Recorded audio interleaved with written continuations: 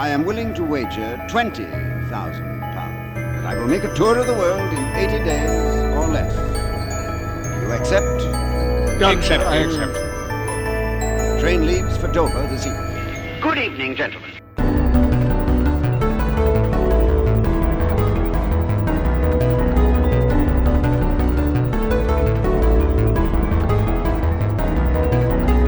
Hello everyone and welcome to 80 Days in Exploration Podcasts. Today's podcast is brought to you by three history and geography nerds in an internet-powered balloon. And this podcast is dedicated to discussing little-known countries, territories, settlements and cities from around the world. My name is Luke Kelly. I'm broadcasting from Dublin, Ireland, and joining me today are Mark Boyle in Surrey in the UK. And Joe Byrne in Galway, Ireland. And in today's episode we'll be talking about Hawaii, specifically the Big Island of Hawaii, which is also called Hawaii. Hawaii is the southeasternmost of the Hawaiian Islands, which make up the US state of Hawaii. The island makes up 63% of the archipelago's landmass, but only contains 13% of its total population. The island is the third largest island in Polynesia, behind the two main islands of New Zealand. With a total area of around 10,000 square kilometers, or around 4,000 square miles, Hawaii is similar in size to the islands of Puerto Rico or Cyprus, or our old friend Gambia. With a rich history and culture, Hawaii and its sister islands flourished as ancient societies, developing unique religions and customs. That is until the arrival of one Captain James Cook. In 1779, the famous explorer made his second and final landing here and would not make it off the island alive. By the end of the century, the islands came under the protection of the British Crown, and missionaries soon followed, changing life forever. The 1800s saw modern developments and the consolidation of the Kingdom of Hawaii, but ended in the annexation of the territory by the United States, a controversial episode to this day. In 1759, Hawaii became the 50th state in the Union, now famous for tourism, spam, and pineapples. Hawaii, also simply known as the Big Island, is today home to around 185,000 people, and due to ongoing volcanic activity, Hawaii is the only US state that is still growing. Okay, Joe, what are you looking forward to telling us about in today's episode? I'm looking forward to telling you about how a fire goddess ran away from the sea and resulted in somewhere that's really good for looking at the stars. Cool. And Mark? So I'm going to be the guy who had a pretty interesting life, including arguably the worst trip to Portsmouth anyone's ever taken. And that is a long... Have you ever been to Portsmouth? You know how bad a trip to Portsmouth can be. List. Yeah, exactly. It's a long list. And also he was pretty ambitious about wiping away the culture that preceded him. And I've got a choice quote about that as well. So yeah, I'm looking forward to talking about this guy. Okay. Mine can be summed up in one word, which is pineapples. Yeah. I think we're all going to talk about pineapples at some point, but I'm looking forward to talking about Pineapple King, Pineapple Island, all the majority of the world's pineapples. Okay, wow. I didn't realize quite how pineapple-y this place was going to be. Oh, very pineapple-y, yeah. Because they're not, pineapples are from South America. So, anyway, you're going to explain, presumably, what... I will explain a little bit about the Pineapple King and the Pineapple Island, yeah. Great. So. And the classic pizza, I assume, is Oh, yeah, I haven't really even thought about that, yeah. I will defend the classic Hawaiian pizza. It's not an everyday pizza. They deny it comes from there, to be fair. I'd say own it. I'd put my arms around that weird, sweet, salted This is the most controversial thing that's ever gone on the podcast. I feel like Hawaiian pizza, after doing the research for this episode, should have spam on it, but that's a topic for another day. Yeah, more appropriate. Yeah. Mark, you also did an interview for this episode. Yes. So one of the reasons we chose the Big Island of Hawaii is because it meant we got to do a little bit of a collaboration with a podcast I am a huge fan of called Offshore. It's done by Honolulu Civil Beat, who are a non-profit community-supported news outlet in Hawaii. And compared to our let's say ramshackle internet-powered balloon, they are They are proper professional types. They're really good. Profit machine. They are very. They're not recording from underneath their stairs. No, they are really good, really slick, and I heartily recommend their podcast Offshore. But I got to talk to Ku'u Ku'unoe, and my apologies for obviously making a very poor job of the pronunciation of her name. But yeah, we had a really interesting conversation about some of the work that they've done, and just kind of talking about some interesting aspects of Hawaiian societies. Hi, my name is Ku'u Ku'unoe. I am a digital producer here at Honolulu Civil Beat. It's an online nonprofit news organization in Hawaii. But I'm also the host for this season of our Offshore podcast that tells stories about Hawaii that people might not have known before. And a lot of my interest is in Native Hawaiian issues, as I'm Native Hawaiian and also born and raised on this island. So you'll hear a little bit from Ku'u at some points later in the podcast. And thanks to Ku'u for her contribution to this episode. And also, we should note at the top, probably, or at least I'm going to note that poor pronunciation is going to be a theme throughout this episode. It's true. Yeah. Yep. Hawaiian is interesting. It's it's like deceptively simple. Like there's not that many letters in the Hawaiian alphabet, the native language, but there results in long words, and that little glottal stop is hard to pronounce properly. So I do wonder if the Irish tendency to speak aggressively fast has really not paired well with the phonetic phonetic nature of the Hawaiian language. They don't mesh well. They're probably a lot more chilled out on their island than we are on ours. Yeah. We'll try our best. I'm gonna name a lot of volcanoes, and we'll see how we do. All right.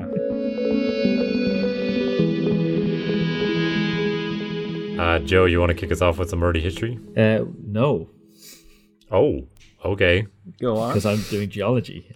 Oh, yes. Excellent. Well, that qualifies as history, Does right? it? Okay. That's far distant history, yeah. Right. Hawaii's kind of all geology. Like it's the whole point, the whole reason this chain of islands exists is some pretty hardcore geological processes that are still going on, albeit a bit more chilled out than they were when our story begins. And I mentioned at the beginning that, I was looking forward to talking about a goddess fleeing the sea. That's kind of how the first inhabitants of Hawaii described what they observed, which was that as you go northwest from Hawaii Island to the various other islands, Oahu and Maui and so on, they get more battered and beaten up by erosion and less active. But they're all volcanoes. And Hawaii Island is actually the most recent island to come out of the floor of the ocean as the Pacific plate moved across a hotspot. So a lot of volcanoes I was aware of before are at the edges of tectonic plates. Sure. This is not one of those. This is right in the middle of a tectonic plate. And there's a hotspot in the Earth's mantle that the plate has been moving over slowly over millions of years. And the bit of crust above that starts to get, volcanic activity and earthquakes coming through. And so the island chain is, I think there's some really old volcanoes that are now underwater again off to the northwest of the Hawaiian archipelago. And there is a new island coming into being to the southeast of Hawaii that's still underwater, but not for long. A couple of thousand years it'll be a new island. And it will eventually be bigger than this one. Presumably. Correct? I think I read that somewhere, yeah. Cool. But that's not our concern today. Our concern is just the big island for now. The big island for now. For the current geological epoch. It's the biggest island in the modern state of Hawaii. And also, arguably, we're going to get to how this ended up being the case, because there's a contentious history around the current, constitutional status of Hawaii. But it is a part of the USA at the moment, and it is the largest island in the USA. So that's kind of fun. It's also the it's bigger than Puerto Rico. Yeah. Oh, cool trivia. It is 10,430 square kilometers, or 4,028 square miles. Wow. And it's also the third biggest island in Polynesia. So Luke's probably going to talk about that. But Polynesia, the Polynesian Triangle includes two big islands that are called New Zealand or Aotearoa, and Hawaii is also in there. So those are the three biggest islands in the Polynesian world. And our old friend Rapa Nui is quite small by comparison. Yep. It's in there too, though. So this is the youngest island in the chain and still the most active. So the big island basically formed over the last million years, and it's made up of 5 shield volcanoes, which are Kohala, Mauna Kea, Hualailai, and Mauna Loa, and Kilauea, in order, which are extinct, dormant, active, and active, respectively. So that's more than enough actives there. I think any actives is pretty... And if you've seen volcanic activity in the news in Hawaii, it's here. Okay. In recent years. So let's work our way along. So from northwest to southeast, that's the ages of the island, of the volcanoes. So as much as the island chain is aged that way, the northwesternmost volcano, Kohala, is the oldest. It's about a million years old. Last erupted about 120,000 years ago. It's so old that it recorded the last flip of the Earth's magnetic field, which doesn't happen very often. I didn't realize that happened at all, so to be honest. North and south occasionally swap. The magnetic field of the Earth flips sometimes. Okay.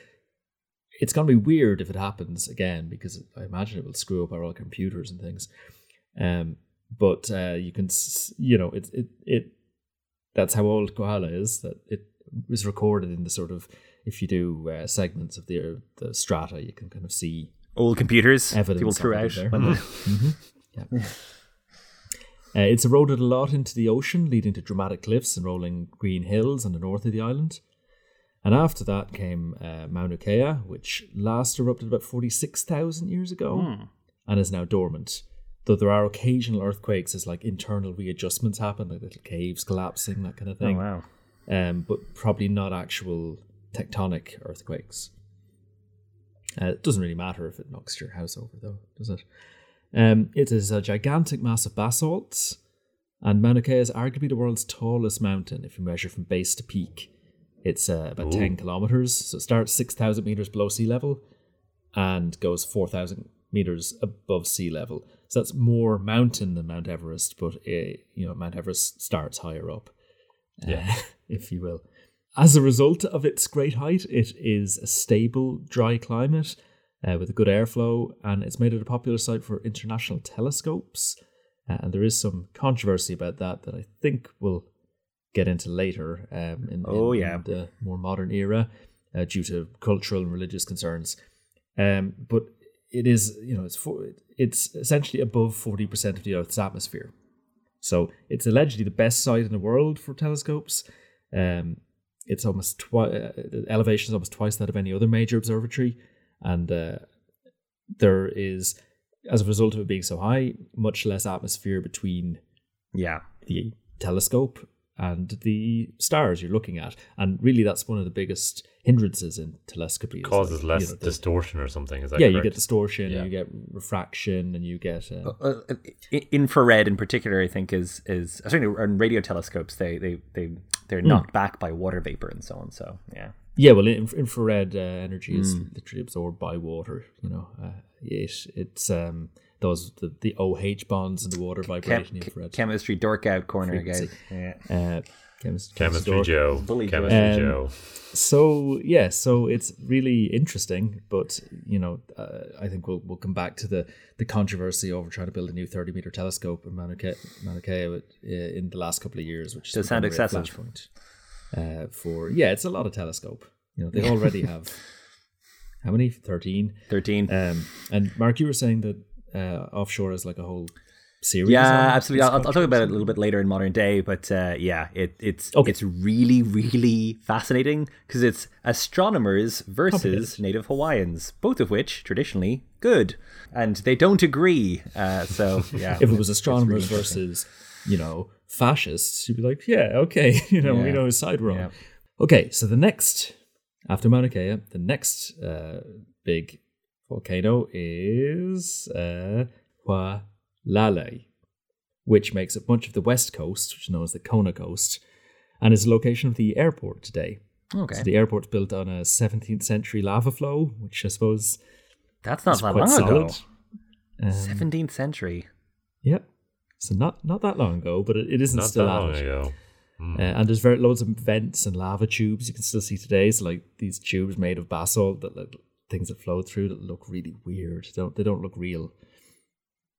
Then Mauna Loa, which means long mountain, is an immense volcano. It's just absurdly, like, there's so much rock that it's literally crushing the seabed around it and, like, you know, depressing the seabed because it's such it looks like a ridge on the map. It looks like it makes sense. Yeah. Yes, it doesn't look as impressive as Mauna Kea, but I think there's like it's more material, but not as high. Sure. Very active. It's about 150 eruptions in the last millennium. The last was in 1984, and it occasionally threatens Hilo, the biggest city on the island, right? Yeah, it's nearby. It's sort of the de facto capital of this island. Yes, obviously not the I think state it's capital. the county capital of Hawaii County. Yeah. And so it occasionally, there's lava tries to flow towards Hilo, which is pretty scary. And Kilauea on the east of the island is the most active volcano in the world. It's visited by millions of tourists each year, according to lovebigisland.com. And it's the most visited tourist attraction in Hawaii, apparently. So it's been erupting since 1983, and the last big eruption in 2018 and 2020 means that it's still expanding. In fact, 90% of the surface of Kilauea is less than 1,000 years old. So this is really new land, and geology isn't done here. And the name Kilauea means spewing or much spreading in the Hawaiian language, which seems appropriate. Very appropriate, yeah. And then just a few little kind of places that are scattered. So, you know, I mentioned the legend of Pele, the volcano goddess. She is thought to have fled southwards from the older islands, trying to escape Namake, the sea goddess, finally setting up a safe home in Kilauea. I knew she moved around. I didn't understand why. She was still volcanoing there.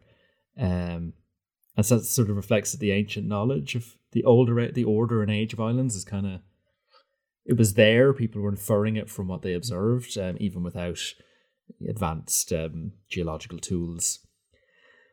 There's a lot of huge landslides have happened over the years. The Hilna slump of Kilauea is like an example of this. Like, you know, it's a big lump of the mountain just falls into the sea, and you get tsunamis, which are a threat to the island and to other places nearby. So there's a lot of tsunamis will come up in the modern era, but they happen from time to time.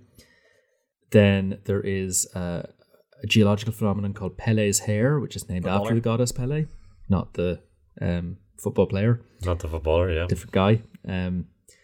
And this is kind of it's the official geological term for like drawn out strands of volcanic glass that are found in craters, and they get caught in your clothes and stuff, and they look quite cool.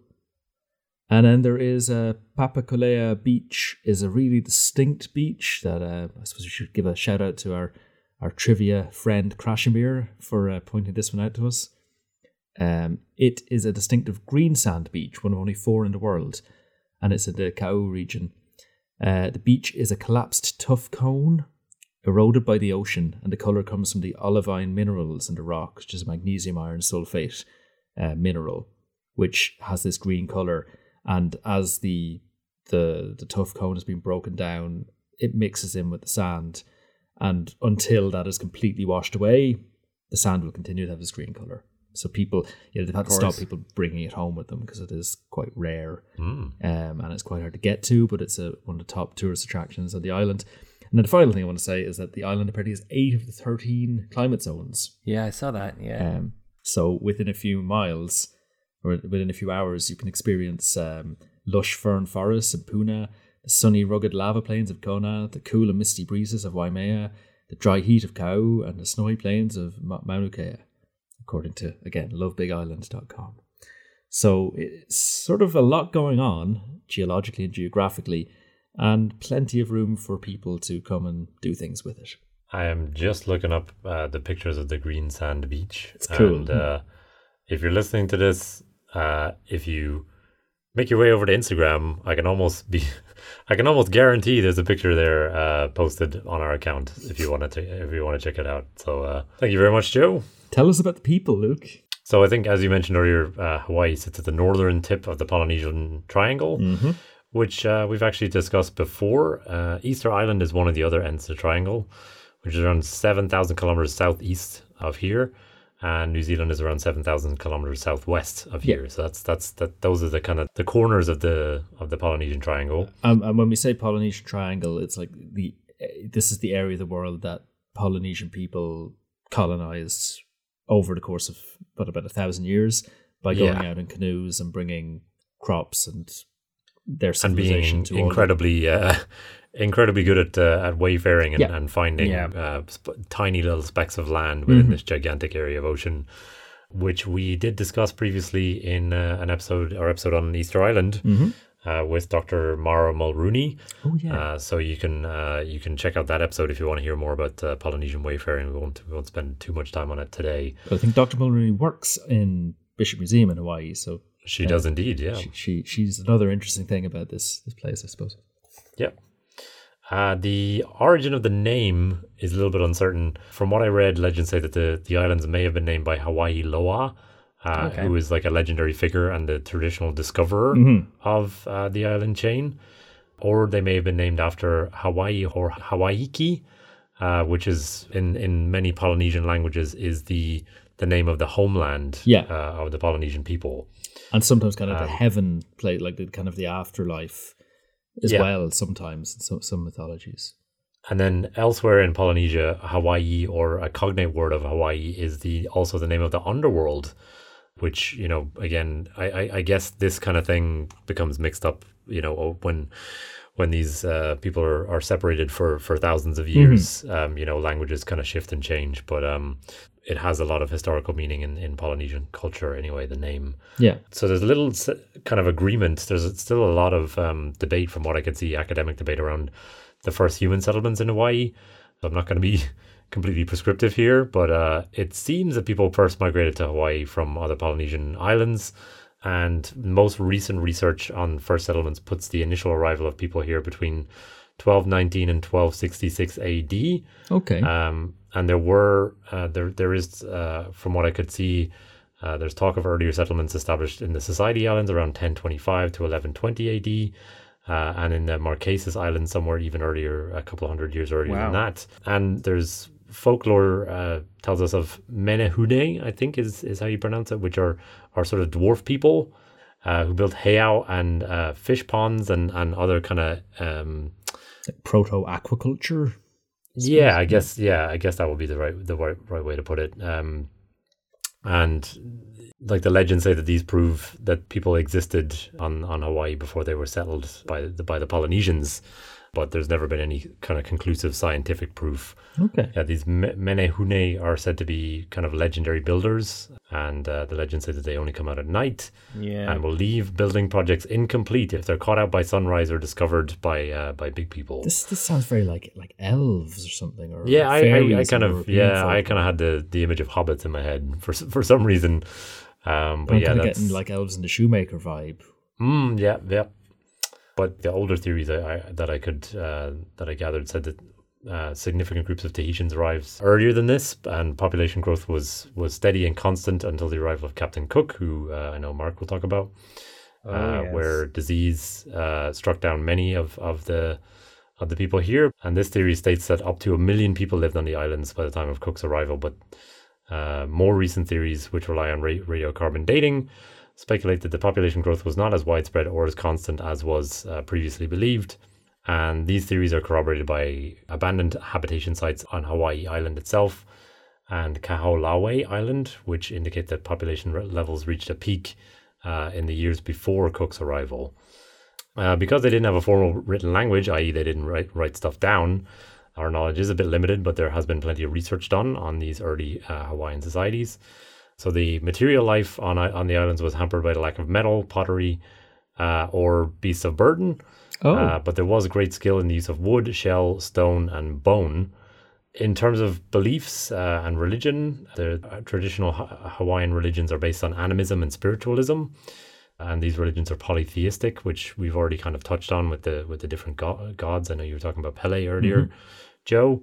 There were many deities, most prominently Kane, Ku, Lono, and Kanaloa. Ku, for example, is the god of war and demanded human sacrifice. Oh, God. Haumea is the goddess of fertility, who used a magic stick to repeatedly transform herself from an old woman into a young girl, giving birth to continuous generations of humans. That's handy. And perhaps the most famous goddess in Hawaiian mythology, as you mentioned, Joe, is Pele, the goddess of fire and volcanoes. Due to her fiery temper and attempted seduction of her sister's husband, her father, Kane, banished Pele from her home, leaving her to sail the earth and create the Hawaiian archipelago as we know it today. Yeah, and that's kind of the legend I was talking about earlier of the kind of moving from place to place, fleeing the wrath of her sister. The sea, who eroded her. And I have a quote here from a historian, Herb Kawainui Kane, who has said of these beliefs that the entire universe was an orderly fixed whole in which all the parts were integral to the whole, including man himself. Man was descended from the gods, but so were the rocks, so were the animals, so were the fish. Thus man had to regard the rocks, the fish, and the birds as his relatives. So again, that kind of belief that everything is connected, everything is related. I was also reading there was multiple classes in ancient Hawaii. So at the top of the class system was the Alai class, with each island ruled by a separate Alai Nui. Oh, that's the word Nui from Easter Island, Rapa Nui. Yeah. So Nui means island. Okay. And all of these rulers were believed to come from one hereditary line descended from the first Polynesian Papa, who become the Earth Mother Goddess of the Hawaiian religion. Oh, wow. Okay. So they're divine Ali. Oh, yes. There was no movement between classes. So I'm going to quote briefly here from a book called A Brief History of the Hawaiian People by William DeWitt Alexander, who says the Hawaiian people were divided in ancient times into three classes: nobility, i.e., comprising of kings and chiefs of various grades, the priests, ahuna, including sorcerers and doctors, and then the common people or laboring class. And there was a wide and permanent distinction between the classes of chiefs and that of common people. A common man could never rise to the rank of chief. Nobody conceived of such a thing as possible, nor could a chief be degraded to the rank of a common man or to that of a slave. If conquered in war, he might be slain and offered in sacrifice to the gods, but if his life was spared, he was still a chief. Fair enough. All right. So, yep. So, social mobility, not big on it. Kapu was the name of the social code that grew up in ancient Hawaii during this time, and that, along with traditional religious beliefs, kind of dictated the rules by which people lived their lives. The kapu was enforced by kahunas, who were elders and tribal chiefs. As in big kahunas? Yes. Yeah. Yep. Ah, cool. And they were seen as the representatives of God on earth, doling out judgment and punishment. This word, Luke, is cognate to taboo that people yes, familiar with. absolutely. So the K in Hawaiian is pronounced close enough to a T. It's like tapu. Okay. So it's not that much of a leap, but that concept is probably familiar to people. I think kapu refers to the entire system as well as the individual laws as well. So a law is a kapu, and kapu is also the name of the system. And my impression of this is that most of these are thou shalt not rules, as opposed to thou shalt. Right. So they breaking a kapu, even unintentionally, often meant immediate death. And as you said, Joe, the concept is related to taboo, which is also found in other Polynesian cultures. And it's often translated in English as forbidden, although it also carries other meanings such as keep out, no trespassing, sacred, consecrated, or holy. Yeah, because sometimes it means that the chief's residence after he is made a chief is taboo for some period of time, which means it's special, but also that no one else can go there. That kind of thing. It's set aside, maybe. And there was definitely strong distinctions drawn between men and women in the kapu system. So kapu's example of different kapu laws included the provision that men and women could not eat together. All right. Or they couldn't have their food cooked in the same oven. That's challenging. Some foods were illegal for women to eat entirely. So pork, bananas, taro, and coconuts, because they were all foods that represented various gods. Okay, and there was also fishing rights that existed at this time. So it was limited to certain times of the year to prevent overfishing, which I thought was a really interesting thing I wouldn't have thought would have existed at this time. You also weren't allowed to come in contact with the chief's hair or his fingernail clippings, or to look directly at him, to be in sight of him, or with a head higher than his. And wearing red and yellow feathers was not allowed unless an individual was a high rank, etc., etc. Okay. And then one interesting note that I came across was a book by a guy called David Mallow, who described how a 15th century ruler named Liloa originated the practice of moe akane, which is the sexual relationship between males. That these relationships had no social stigma and were accepted practices beginning with the alai, and then copied by other classes further down the chain. And warriors engaged in this practice, and it was seemingly very common at the time that Europeans arrived in the islands. And Lieutenant James King, who you might talk about in your section, Mark, stated that all the chiefs had them, and recounts the tale that James Cook was actually asked by one chief to leave Lieutenant King behind. Oh boy! And considered it a great offer for him to want to take him as a lover, I guess. So how progressive! I thought that was very interesting. Yeah. So that's early history of the islands, and then Europeans are going to arrive to mess it all up. We'll take a quick break here, and we'll come back with the arrival of Captain Cook.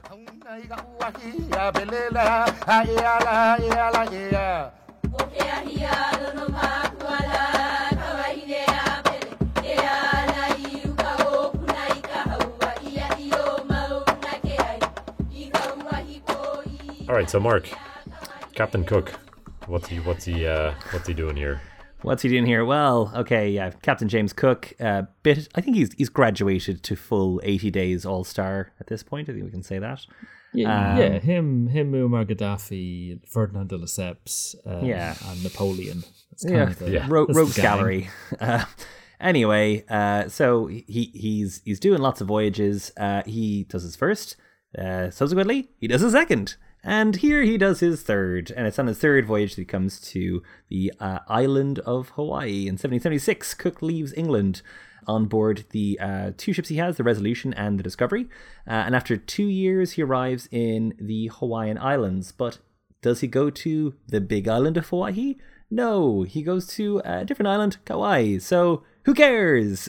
He goes off and he does a bunch of other stuff. He goes to North America for a spell, and then comes back to the Hawaiian archipelago, eventually landing on the island of Hawaii. It was early 1779. He made landfall in the, a bit of debate about this, but it seemed that kind of where he landed was significant, religiously, and also the time he landed was significant religiously for the people who were there. So it was in Kealakekua Bay, which is on the west of the island. Nicely done. And I took a run at that one, but the way to do it. So it is the Bay of Lono, and it was during the Festival of Lono. So I guess people kind of felt that it had some, pretty significant import. Also, it was the first European, so there was that kind of in the mix as well. He was a white man emerging from the sea, essentially. So, I assume this went well, given Hawaii is kind of an island paradise. What could go wrong? It started well. They don't even always start well, do they? This one at least started well. So the locals try to do the friendly thing and feed all these exciting new visitors. But this was an awful lot of food that was required, and they struggled to keep up with the kind of mandatory hospitality that they were trying to display. The local king, Kalani Upu, also had been away concluding peace terms after a war with the people of Maui. So he wasn't there at the time, but a quote from the official journal of Cook's voyage says, "No set of strangers were ever more hospitably received." Then there were... Nice. Yeah, it is nice. Good start. Anyway, incidents. So he treated them with respect and deference, I'm sure. Did he? Someone threw a stone at the boat from a canoe, so they tied him down and gave the guy 50 lashes.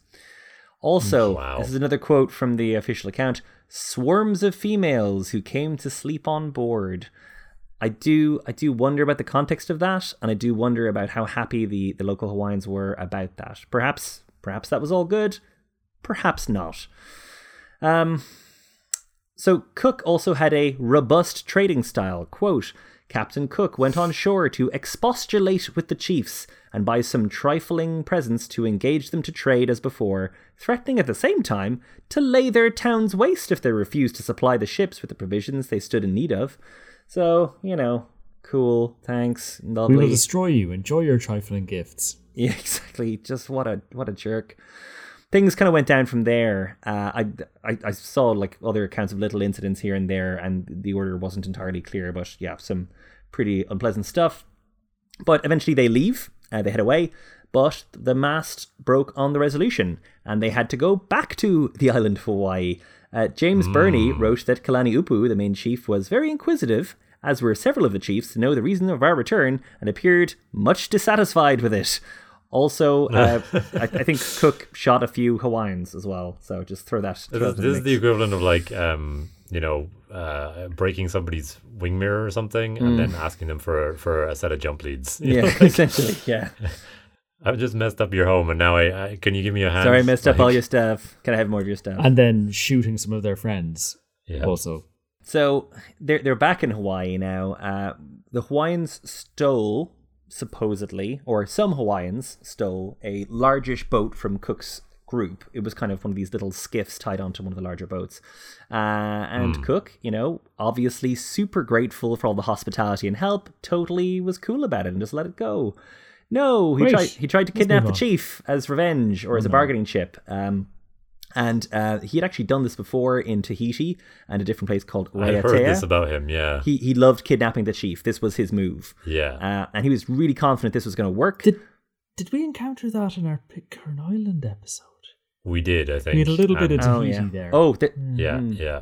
I was thinking about Bly. Was it Bly who did it at Pitcairn? Because there's a Pitcairn connection here. Actually, I was gonna bring that up because Bly, Bly, who you will remember from our Pitcairn episode if you've heard that one, captain of the Mutiny on the Bounty, was actually on the Discovery. He was, I believe, somewhat of a protege of Captain Cook's. Explains a lot. He'd been selected for the position of sailing master on this voyage. And he was actually a witness from the ship to what happened next, which I'm sure you're going to tell us about now, Mark. No, I was going to skip it. Who cares? Anyway, so they're trying to coax the chief onto the boat so that they can, kidnap him and hold him hostage, basically. This is the morning of the 14th of February, 1779. But Valentine's Day. Jeez, yeah. His retinue got really suspicious, and eventually people, accumulated and attacked. Cook was clubbed on the head and stabbed with a puhua through his shoulders until it stuck out of his chest, and 4 of his men also died along with him, along with approximately 16 Hawaiians as well. So this is where Cook died. They killed him good. Yeah. Yeah. So Bly, would kind of be one of the principal kind of narrators of what happened, like Cook's end. Yeah. When he returned to England after this voyage. I seem to remember something from the Pitcairn episode about his remains were cooked or something. Cook's remains were cooked or something. They did not hand him back whole. I'll grant you that. Right. I think that initially they had kind of separated out into various bits and pieces because there was ceremonies that needed to be performed as a result of this big event. Yeah, this was like a deference thing, I think. It wasn't. Yeah, right. It wasn't an insult thing. Then I think there was a bit of back and forth between some of the priests who were like, they really are mad about this body thing, so we really need to get all his bits back, guys. They kind of boiled him to get his bones out.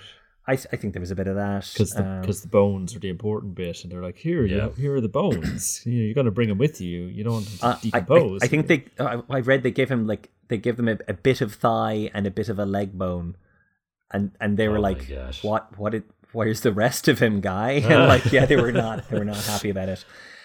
So, well, I mean, another point, and this is not described as a revenge thing, but this also happened days later, just, in context. 19th of February, quote, about 2 p.m, all who were able to bear arms, as well as sailors and artificers as marines, were mustered and preparations made to sustain them, while with lighted torches they rowed on shore and set fire to the southeastern town. They attacked a town on the coast, pursuing the frighted inhabitants while their houses were in flames with unrelenting fury. Many were put to death. Our vengeance being now fully executed, well, they call it vengeance, I guess, we return to the ships. They did call it vengeance. Yeah, they call it out.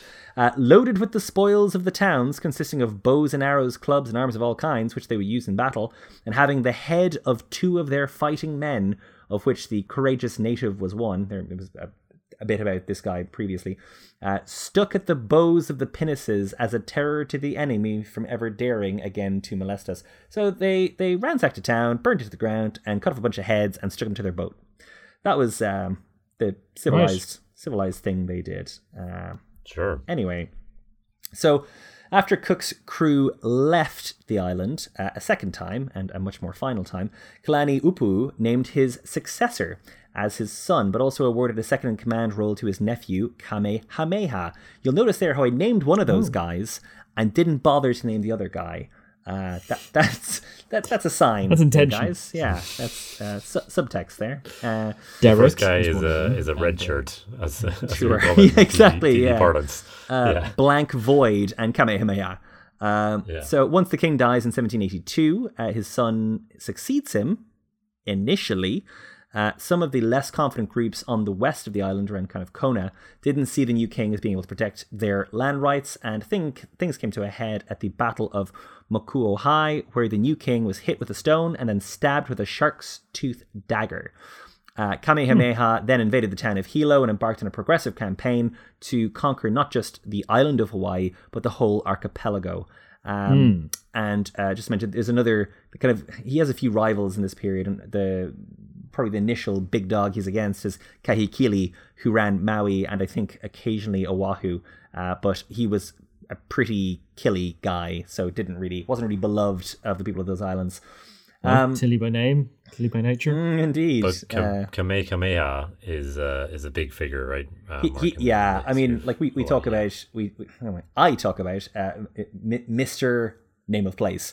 I think it's fair to call him Mr. Hawaii because he is the guy who kind of, to a large extent, consolidates the political entity of the islands. Would it be fair to say that's why the whole archipelago is called Hawaii, because the king of Hawaii conquered the rest of it?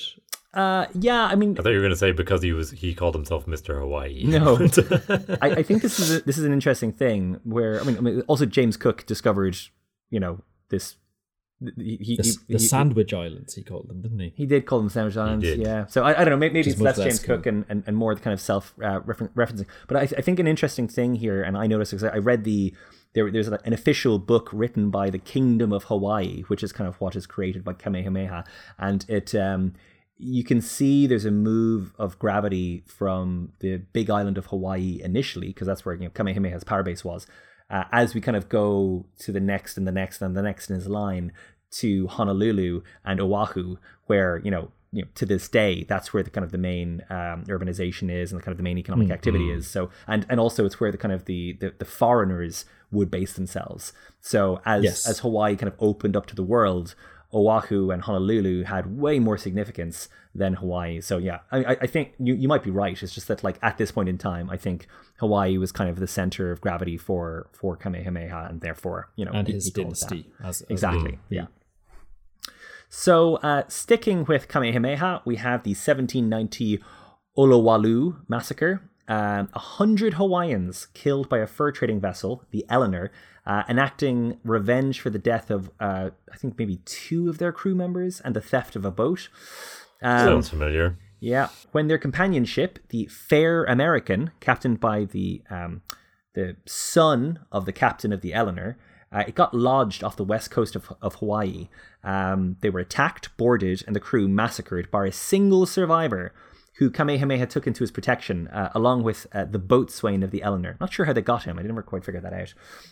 Bosun, Mark. It's pronounced bosun. Really? Yeah, bosun. Yeah, inexplicably that word is pronounced bosun. Oh, sugar. All right. I shudder every time I listen back to our, what is it, Svalbard episode, where I called somebody coxswain, whereas it's a coxswain, but it just looks it's spelled pronounced boatswain completely differently to how it's spelled. Yeah. Well, sea people are weird. I've landed myself in it. I'm a landlubber, I guess. You've landed yourself on the poop deck. They managed to hide the evidence of this massacre, and the 2 Westerners that they took in would actually end up becoming like really important in Kamehameha's regime, and subsequently as well. Like these guys are mentioned, and their descendants are mentioned, in decades to come. But yeah, they help. That becomes a thing of like Westerners in the cabinet, more and more for sure, and advisors. Yeah.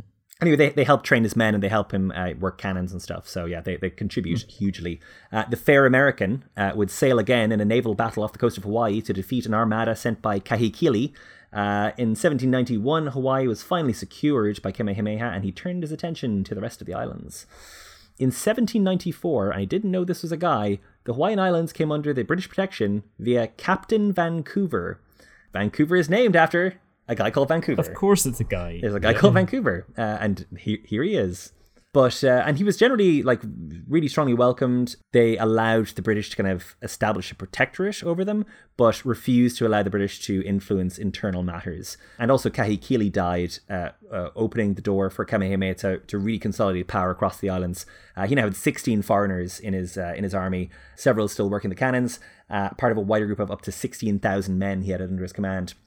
And he soon took Maui and Oahu, leaving only Kauai and Niihau left to conquer. Just because you mentioned him, Vancouver, Mark, I think he was the first person. I think I read something about he presented Kamehameha with a British ensign, naval ensign, which is the flag, the kind of naval flag. And that's where I'll talk a little bit about the flag later on, as I always do. Oh, cool. Nice. But that's where this originates from. That was I think it was a Union flag on just a red field initially. Yes. And fun fact, it was before the Act of Union, so the Irish saltire wasn't in it. So the Union Jack was 1800. It didn't have the red X bit because that's an Irish bit. Mm-hmm. All right, cool.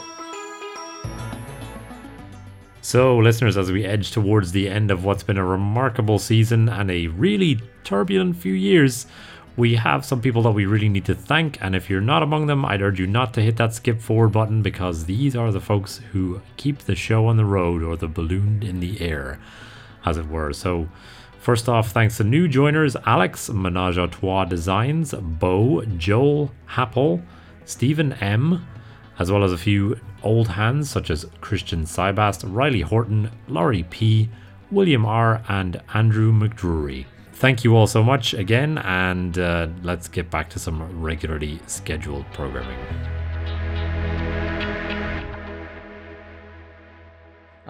So Kamehameha doesn't really have it all his own way. He has rebellions back on the Big Island, which slow his progress, and then there was a storm ruined his 1796 attempt to invade Kauai.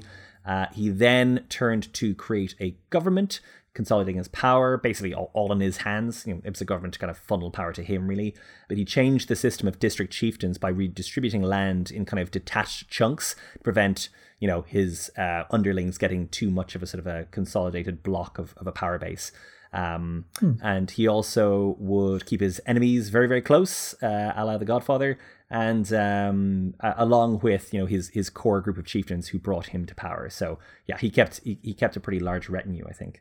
In 1801, we have the eruption of Hualalai, causing widespread destruction, and they threw in many pigs as a sort of a sacrifice, as an offering to kind of stop the lava flow, which didn't seem to work.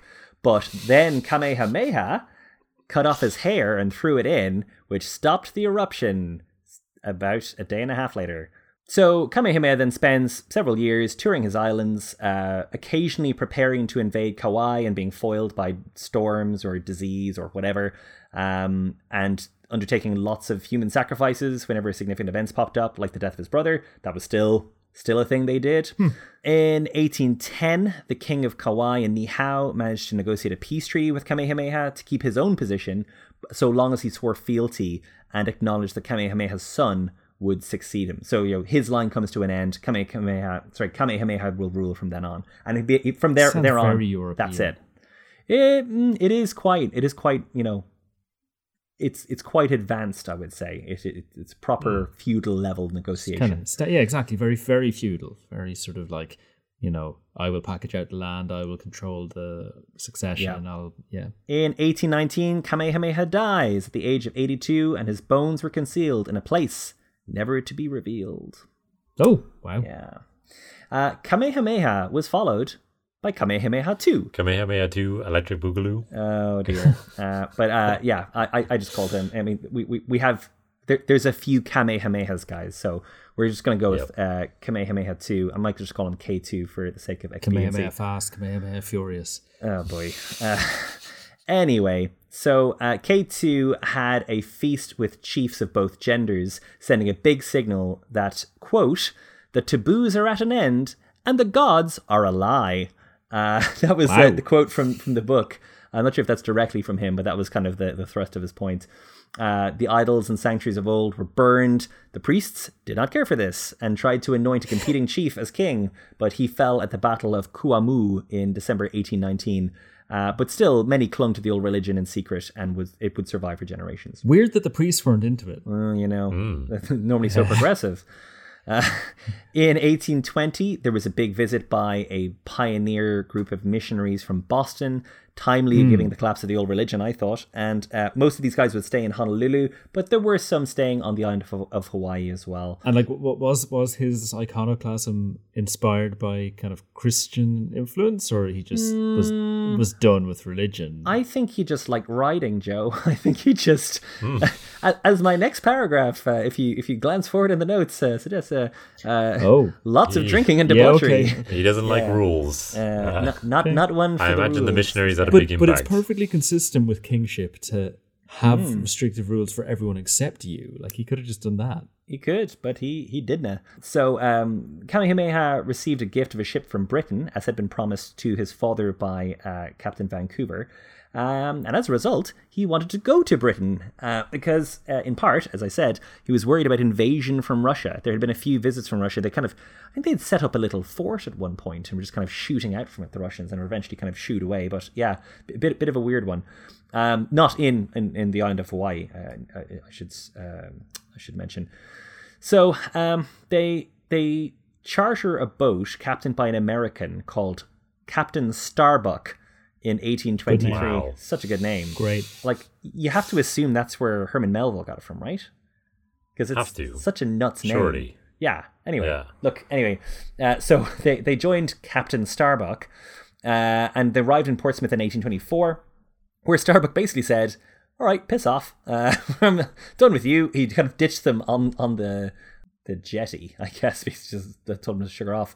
And the British government were then made aware that a king was stuck in Portsmouth, and this guy had basically kind of like turfed them out of his boat. So they sent them a minder and paid for all their expenses, including, hotel rooms and stuff. They were the toast of London, but the king's wife contracted measles, which they had no immunity to, and died, followed then by the king. Kamehameha II dies in England. That's weird. It is weird. That's maybe the thing I least expected so far. And just to flag, both Kamehameha 1 and 2 are both Hawaiian island natives. So the link is a little tenuous here, but they're still Hawaiian folk, as in from the island itself. Less true as we go down the line a little bit. So eventually they get to meet King George IV at Windsor Castle in September. And then they returned home in 1825 on a boat captained by Lord Byron's cousin, who was called Lord Byron.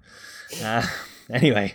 As was the custom at the time. As was the custom at the time. So K2's brother becomes Kamehameha III, K3. And while there are some events in the archipelago's life, as I say, a lot of stuff is happening. Catholics are turning up. They're not welcome. They established the concept of kind of formal laws in 1829. There's a manual labor school for boys established in Hilo in 1837, which kind of is an example of a more formalized education system. I think there was sandalwood extraction on the island of Hawaii as well, which becomes a huge factor in the islands. Pardon me. And, really significant trade with the outer world, but it also means that like sandalwood starts to kind of dominate economically to the detriment of everything else. In 1837, there was a tsunami that hit Hilo, and the sea went 12 foot over the high water mark, killing 12 people there. Wow. And between 1837 and 1839, we have over 7,000 converts brought into the Protestant church in Hilo. So Protestants have a great old time of it. Catholics, not so much. Missionaries are really getting on well. I don't know if you have to think about Mormons as well. There was a Latter-day Saint colony, which is only relevant because one of their erstwhile leaders would end up being prime minister. Okay. Oh wow. A guy called Gibson, who might come up later. Okay. Yeah, Mormons get everywhere. There were some Latter-day Saints as well, but I think Protestantism, like a mainstream Protestantism, was the major kind of missionary coming from New England mostly. Yeah, I mean, just a couple of other things. Again, we're talking about Hawaii in terms of the archipelago. A guy from England called Lord George Powlett tried to scam the entire archipelago into his possession in 1843. Once he was disavowed by the British, the Americans sailed a few ships nearby and it all kind of sorted itself out. And Hawaii's islands were reconfirmed as independent. Also, Hawaii was having a problem enforcing justice on foreigners. The French turned up in a very kind of shooty mood and really wanted their Catholics to get a much better foothold as compared to all these, Protestants who were doing so well with the conversion game. And in the 1840s, revenue almost quadrupled for the Kingdom of Hawaii. But while the national debt was paid off, it was partially because taxes were very high, and locals, as I said, were kind of forced to concentrate on sandalwood to the detriment of normal activity like food. So population went down quite quickly amongst the native population. But I think I might take a pause there and pass the talking stick to you, Luke. Yeah, the flag is composed of 8 horizontal stripes, symbolizing the 8 major islands, and it continued to be used after 1893, after the overthrow of the Hawaiian Kingdom, which we'll talk about later on. It originated, I mentioned earlier, from a naval ensign, which was first presented to Kamehameha by Captain George Vancouver, and the inclusion of the Union Jack of the United Kingdom is a mark of the Royal Navy's historical relations with the Hawaiian Kingdom. It's a weird choice. Yeah, they were never even a colony. Well, they were protectorate, and they really liked Vancouver. Like he was thumbs up in their eyes. I guess he visited with Cook as well. I believe he'd been one of the people that had visited with Cook. Oh wow. Yeah, and it is the only U.S. state flag to include a foreign country's national flag. Understandably, it's a weird thing to do. Yeah, and there have been many different versions of the flag with different numbers of stripes and colors. And the number originally the flag was designed with either 7 or 9 horizontal stripes, but in 1845 it was officially changed to 8 stripes with standard colors. And you can find the flag in our show notes as usual, but from top to bottom, the stripes are white, red, blue, and then white, red, blue, and then white and red again. And I think I read somewhere that the colours are slightly different than the official colours for the British flag. Are they? They look the exact same here, but I mean, it's possible. When it comes to flag making, the specific specifications. And I think the aspect ratio of the Union Jack is different to the British national flag as well. It's like a slightly wider and narrower, or wider and less tall, just to be weird. Interesting. They've converted the British flag back into ounces and furlongs. Yes, as we voted for in Brexit. Yeah, and then just the last point is that in 1990, the governor of Hawaii, John Waihee, claimed 31st of July to be Lahe Hawaii, or the Hawaiian Flag Day. And it's celebrated every year since then. So, if you happen to be listening to this on July 31st, happy Hawaiian Flag Day, I guess. So be honest, Luke, how many flags out of 10 are you going to give that? It's a bit pants, isn't it? I like the... Come on. I like the color consistency, but it's... I mean, any flag... Say we've talked about it before. Union Jack, don't you? Burn your passport. I have nothing in particular against the Union Jack, but I think we've talked about it before, that any flag which has another flag in the corner, like a thumbnail essentially on it, is pretty poor. Several flags down. So I'm going to give it a 4, maybe. It just bewilders me that such a rich and interesting and ancient culture. There's so much history here. There's so much stuff. Yeah. You could have volcanoes. You could have even a pineapple would be better. It doesn't bit on the say nose, anything maybe. Hawaiian. It's like a guy gave us a flag once. We thought this is just flags. Yep. We didn't realize there were different ones. Let me I try you like to flags on your flags, bro. I don't feel motivated to do this because of the flag that's on their flag, but let me take a sweep at maybe it symbolized them kind of reaching out to the world, and this was kind of the first step, and it was symbolic of that for them. I am really reaching here because I don't like this flag. That's personally, a lovely but, chart. You are. Yeah. Let's assume you're right and move on. Let's move on. Yeah. Oh, boy. 1 out of 10 from me. Yeah. Oof. Okay, so I've had an Irish flag in the corner. Sure, likely. Anyway, so 1855, Mauna Loa erupted, and there was 15 months of a 2-mile wide lava stream shooting towards Hilo, but it stopped 8 miles out. Dear Pele. Yeah. In 1859, it went again for another 7 months. We have a quick shuffling of kings. Kamehameha V replaces Kamehameha IV in 1863. Seen it as a bit more energetic than some of his predecessors. We had some guys there that were only there about for a year, so this is a reboot of the franchise. I think we're skipping 3. I'm not sure if I even talk about 3. But 5 replaces 4, skipping 4 as well, really. And let's be honest. But Kamehameha V was seen as a bit more energetic than his predecessors. He pushed a new constitution which would last 23 years. Stipulated that for those born after 1840, they had to read or write to vote, and there was a property ownership qualification also. That's kind of sound, having a kind of a literacy, but only if you're born after schools came in, kind of that rule. That seems, like you're not trying to disenfranchise people retrospectively. Or you're only disenfranchising the young poor. That would be another way of... okay. Sure. Anyway... So he also pushed for the importation of labor from China. As I said, there's labor coming in from China at a certain point. I think Mexico as well. I think there was even some Puerto Ricans came in. Like the picture gets very complicated. Yeah, Chinese and Japanese to a smaller extent laborers, but became really common in the European and American run plantations. Let's be honest, the plantations were not being run by Native Hawaiians much at all, which is something that will come back to. Those chickens will come home to roost. So we have more earthquake activity. Mauna Loa in 1868 erupts with plenty of earthquakes that pretty much leveled the region of Kau and killed 31 people there in a related 3-mile mudslide. There was also a tsunami that killed over 80 people as a result. So yeah, it was this was a pretty big one. There's also this story, I thought I'd quickly mention it, a self-styled prophet from Kona. Upon release from the Honolulu Insane Asylum, went home to Kona. When the police tried to eject him and his followers, he killed the deputy sheriff, and his followers killed another policeman the next day.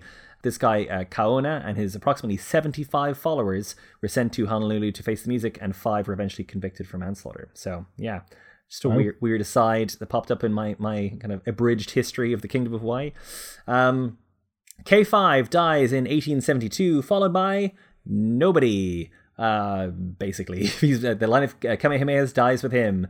They're replaced by a man called Lunalilo, who was a chief, but was kind of just about connected with the Kamehameha line, but kind of to Kamehameha 1. But don't get too attached, of course. He dies after just a year and was replaced by a guy called Kalakaua in 1874, who went on to tour to the US and signed a free trade deal with them. I believe the first ever state dinner in the White House was King Kalakaua. Interesting. Is that right? Kalakaua? Kalakaua. Yeah, was King Kalakaua. So he got a lot of international recognition for Hawaii's independence. Yeah. And was quite jolly and jovial and good at making friends and all that kind of thing. Yep. But there had been a bit of controversy about who would succeed who. Like, I think there were a number of different parties vying for kingship before him. There was, yeah, and it's interesting because they would try to kind of almost. I think there was an election in his case. Yeah, but I think he had 95% of the vote in the end. But it was kind of like they decided who was going to be, and then they did a vote to kind of formally bring it in. I think the wife of the previous king was also a candidate. So that there was a potential, like it was possible for women to be chiefs. That was something that was possible in Hawaiian culture. And I mean, also just to flag in, I am skipping so much here, guys. Like there was all of this stuff around kind of having kind of dual chiefs.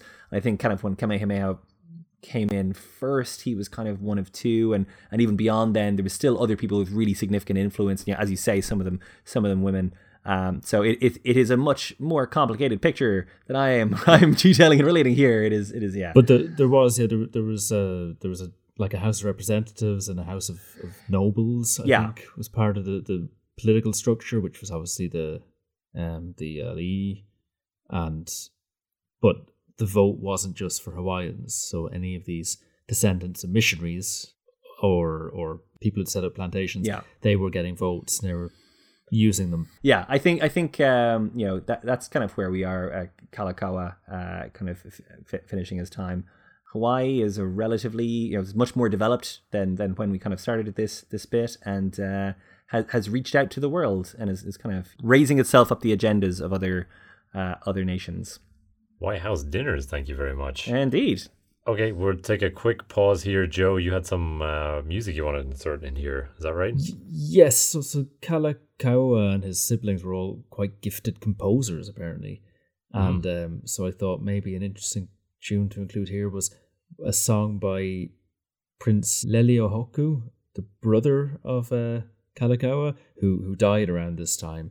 Okay. And this song became known as the Hawaiian War Chant. It was played by loads of kind of jazz groups in the 20th century in America. So it kind of had a life outliving its original composition on the island. There's a funny little melody that was started by a native down in Waikiki. He would gather a crowd down beside the sea and they'd play his gay Hawaiian chant. Soon the other little natives started singing it, and the hula hula maiden started swinging it. Like a tropical storm, that's the way it hit. Funny little gay Hawaiian chant. Ah-way, ta-hua-la. Ah-way, ta-hua-la. Though it started on an island on Hawaii way, it's as popular in Tennessee or Iowa. If you wander into any... All right, Joe, moving swiftly along, you're going to bring us up to the end of the 1800s, correct? Yes. So I have been tasked with telling you the story of annexation of Hawaii, which unfortunately is hard to do in a Hawaii big island specific way. So we're jumping around all over this archipelago at the moment at this point, but we're trying to focus on the big island, but we won't always manage it. So. Yeah. It definitely affects the big island, sure, but it's hard to say. You also mentioned prior to this episode, Joe, that Stuff You Should Know, one of the podcasts that inspires this podcast, did a whole episode on this, correct? And you're going to try to sum it up in about 10 minutes. I would recommend that. They did an episode just on the annexation of Hawaii. So if you want more than what I'm going to provide, I would check out Stuff You Should Know. That was about 50 minutes long, so hopefully we can wrap it up in a bit less than that. We can trim it. Yeah, an important trend that's behind all of this is that after Kamehameha II allowed commoners to buy land, so previously only chiefs had been allowed to own land, much of the buying was done by foreigners. Right. And by the end of the 1800s, as much as a quarter of the land was owned by Americans and Europeans. Great. And most of that was sugar plantations. Great. So this obviously changed Hawaii pretty fundamentally. Chinese and more significantly Japanese contract laborers on the plantations also really changed the demographics because the native Hawaiians were not willing to work the backbreaking labor. How dare they? Getting people on kind of indentured servitude contracts was the way that this was done. Oh, good for them. And that's a trend we've seen in the Caribbean and in the Southeast Asia as well. Just, plantation owners start with the native population and the native population are like, no, thank you. And then you import people who are hoping for a better life. And you don't give it to them. Yeah. So Hawaii is becoming globalized and its independence was in peril. And a phrase I saw in a few places was, the missionaries came to do good and they stayed to do well. So the descendants of missionaries were often the people buying these plantations. And, they were born in Hawaii and they're like, well, I want to do well. Right. I'm first going to say something nice about King David Kalakaua, the king at the time. Mm-hmm. He oversaw a cultural renaissance in Hawaii. Sounds nice. Great. You know, a lot of the ancient customs have been outlawed by some either debauched kings or iconoclastic God is a lie Christian converts. Either God is a lie or God is not the volcano, it's the guy from Europe.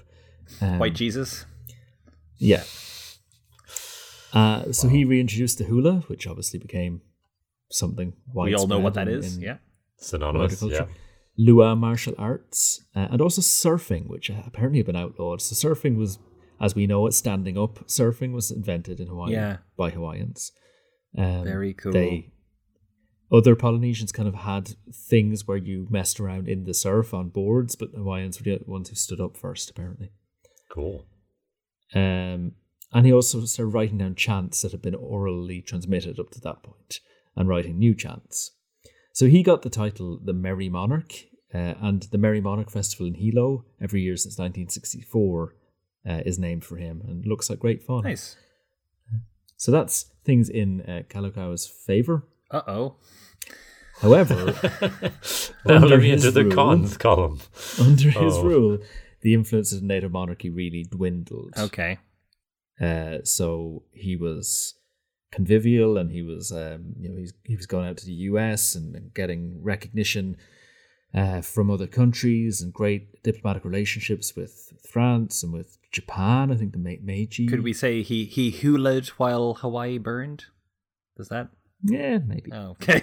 No, like, it was more into it was just that the political reality was that the power of the white people was growing. Yeah. Oh, yeah. And they had a sort of a democracy, so people could get elected to important offices. And there was a growing influence of the big five companies, which I think Luke's going to talk about a bit more later, but these are some large companies who ran sugar, banking, finance, and local government. You know, I think you have it in the notes here, Joe, Sugar Barons, which is probably a very good name for them, yeah. So, in like an important development in 1887, there was a group called the Hawaiian League set up, kind of political party, and they were a group of, I say, pro-US people. Like, many of them were born here, but they were culturally not Hawaiian. Right. And I have here Sugar and Pineapple Barons, including Sanford Dole, whose brother would set up the Dole Pineapple Company. Oh, wow. Yep. Like I'll talk a bit about the that. tins of pineapple that I own. If you're in the US or Europe. Most of the world, I would say. Or Britain, distinct from Europe, as we know. Yep. So you can tell they did okay out of all of this that's coming. They were concerned with corruption, royal corruption, apparently. There was something to do with an opium contract that had been sold to someone. And, you know, corruption is always the cry of people who want to lead a coup, isn't it? So they teamed up with the Honolulu Rifles militia, which was led by Canadian/US Union vet Volney Valancourt Ashford. What is he? What? Volney Valancourt Ashford, known as VV for short. So he led this militia that had been used by the government to put down riots occasionally, but they were convinced, an all-white militia as they were, that maybe the corruption was bad. And they kind of forced the king to sign a new constitution under fear of assassination while locked up in his palace. Great. Yeah. And the government of Mr. Gibson was dismissed. This was the guy who came here to be a Mormon community leader, got done on some financial irregularities, and started looking for other ways to be an influential figure. Instagram. And so he became prime minister, which was, So he's gone now. The new constitution called the Bayonet Constitution. So the sister of the king, Liliuokalani, there's a quote from her saying, "It has been known since that day as the Bayonet Constitution, and the name is well chosen, for the cruel treatment received by the king from his military companies, which have been organised by his enemies under other pretences, was really to give them the power of coercion. It was a chief measure used to enforce his submission." So it really weakened his power compared to the legislature. He became kind of a constitutional monarch, but quite a toothless one. Right. And some stuff was like that voting had been for all men regardless of race before this in the old constitution. The new constitution gave the vote only to Hawaiian, American, or European men over 21 who lived in Hawaii. They weren't subjects, they just had to live there. So no Chinese, no Japanese? Is that the group that's being included? Well, yeah. The Asians were explicitly deprived of the vote in both houses of the legislature. They had to be literate with no unpaid taxes, and they had to take an oath to support the law of the land. And then the property ownership went to $3,000, and the minimum income was $600 for voters in the House of Notables. So that's not inflation adjusted. You're out of luck. That's a lot of money. Yeah. $3,000 in 1887 is a lot of money. Can't pay up. Say goodbye to your voting rights. Yeah. So most poor Native Hawaiians just couldn't really vote. In 1888, Robert William Wilcox, who was a Hawaiian, despite his incredibly European name, he tried to depose the king in favour of his sister, the aforementioned Liliuokalani, because he thought she'd be a bit stronger. He had a 300-strong militia, but he was foiled and exiled to San Francisco. I found a book that was published in 1891 that I think you mentioned, Mark. What was the name of the book? It was kind of a government of the Kingdom of Hawaii history book. I can't remember the name. I've got a link to it in my notes. I'll put it up. But it is really sad. So it ends in 1891 with describing the funeral of King Kalakaua, who died in San Francisco when he was there for medical treatment. And he was brought home on a ship, the Charleston, and there were big ceremonies in Honolulu. And on the same day, this is quoting directly from the book, his sister, the regent, she'd been the regent while he was away, took the oath to maintain the constitution and was proclaimed queen under the title of Liliuokalani. And ends with, the new reign has opened under the most favourable auspices. May it be a long, peaceful and prosperous one. If this book had been published a year later, that would seem a really stupid thing to say at the end of your history book, because her reign was not long-lived. In the election of 1892, of the 9,500 registered voters, 7,000 of them had formally sent petitions to the Queen asking her to get them a new constitution. She said to have ignored them would be to disregard the voice of God, which is what we believe the voice of the people is. No true Hawaiian chief would have done other than to promise consideration of their wishes. But consideration was too much. She wanted to bring more powers back to the monarchy, and a committee of public safety was formed by some of the sugar barons and sugar boys, little sweetie boys. In January 93, a coup was led by Sanford B. Dole, who you should look up a picture of him. He's got like a pointy kind of Saruman beard, and is the son of a pastor and brother of a pineapple king.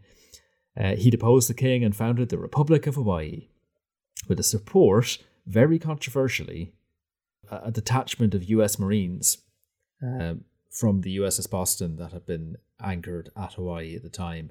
So the minister, essentially the ambassador from the US, believed his standing instructions were to make sure there was never any risk of harm to American citizens.